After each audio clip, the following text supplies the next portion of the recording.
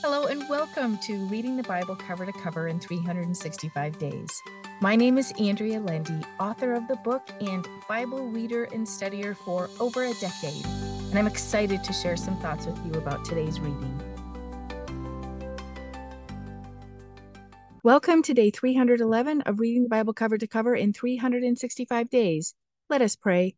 Oh Lord, thank you for teaching us more about you and your word. Help us learn today. In Jesus' name, amen. Let's go to Mark 16 and celebrate. Mary Magdalene, Mary, the mother of James, and Salome bought spices to anoint Jesus' body and went to the tomb. On their way, they wondered who would roll the stone away, but when they got there, they saw it was already moved. It's important to note that they didn't have the strength to roll away the stone on their own. However, they went anyway. Sometimes we are called to do something, but we know we cannot do it on our own. God supplied the way back then, and He will most certainly supply the way for us today. Next, we read about the ladies meeting an angel of God, telling them Jesus had risen. How exciting! But the words said they were amazed and terrified. We probably would have been terrified as well. It may have been a small act of service to anoint Jesus' body with spices, but it ended up being very significant as they were tasked to deliver the message of Jesus' resurrection to the disciples. The disciples didn't believe them. These women were obedient to deliver the message, even though the disciples didn't receive it. They were probably disappointed, but they were obedient nonetheless. We never know what our small tasks may lead to, just as these women had no idea how their day would go either. Imagine living back then and seeing Jesus alive after he had been crucified. He had risen. Such big news, and 3 women were given the news before anyone else.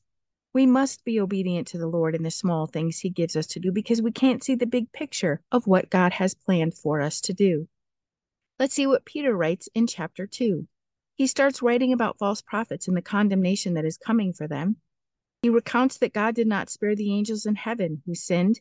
He did not spare the world before Noah, except Noah and his family, and he didn't spare Sodom and Gomorrah. In verse 9 it says, "Now if all these things are true, then be sure the Lord knows how to rescue the godly out of temptations and trials, and how to keep the ungodly under chastisement until the day of judgment and doom. Let us choose the way of righteousness, knowing the Lord will rescue us from temptations and trials, as his word says. We also know that the blood of Jesus saves us as we keep believing. We will never be perfect on this side of heaven, but thanks be to God who made a way for us to be his despite our inability to save ourselves." Peter also writes about those who were saved but got entangled up in sin again, becoming unbelievers. He tells us their situation is far worse than if they had never known a Savior existed.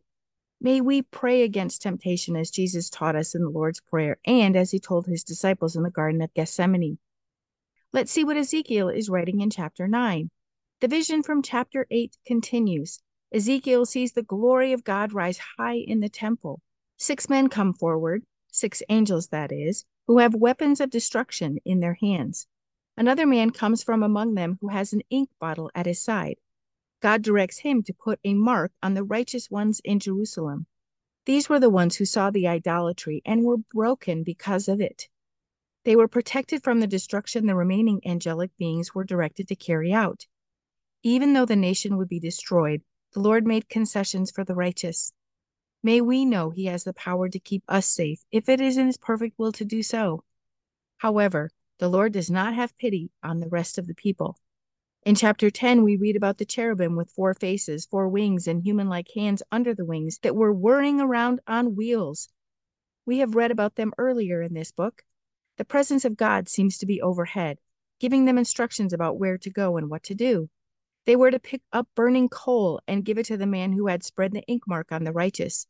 He was to distribute the burning coals throughout the city, signifying that the city was to burn. And we know that it did. We will continue reading about all that was predestined to come tomorrow. Let's see what we can learn from Psalm 130. This psalm is sung on the 11th step leading up to the temple. It is one of thankfulness to the Lord for his forgiveness. Verse 3 says, "If you, Lord, should keep account of and treat us according to our sins, O Lord, who could stand?" Verse 4 replies, "But there is forgiveness with you, just what man needs, that you may be reverently feared and worshipped." We need God's forgiveness, and we need it continually. Verse 5 says, "I wait for the Lord. I expectantly wait, and in his word do I hope." Let us expectantly wait upon the Lord and hope. Hope in his word, his promises, and most of all, the promise of eternity with him. Let us pray. Oh Lord, thank you for the encouragement we find in your word. Thank you for the transformation we find in your word. Continue to transform us, Lord. Help us be more like you, love and forgive like you. May our hearts be forever turned to you, Lord. In Jesus' name, amen. Thank you for walking this journey with me and being a faithful reader of God's word.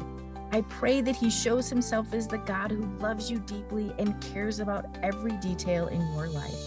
Come back tomorrow for some more thoughts and insights as you read God's word.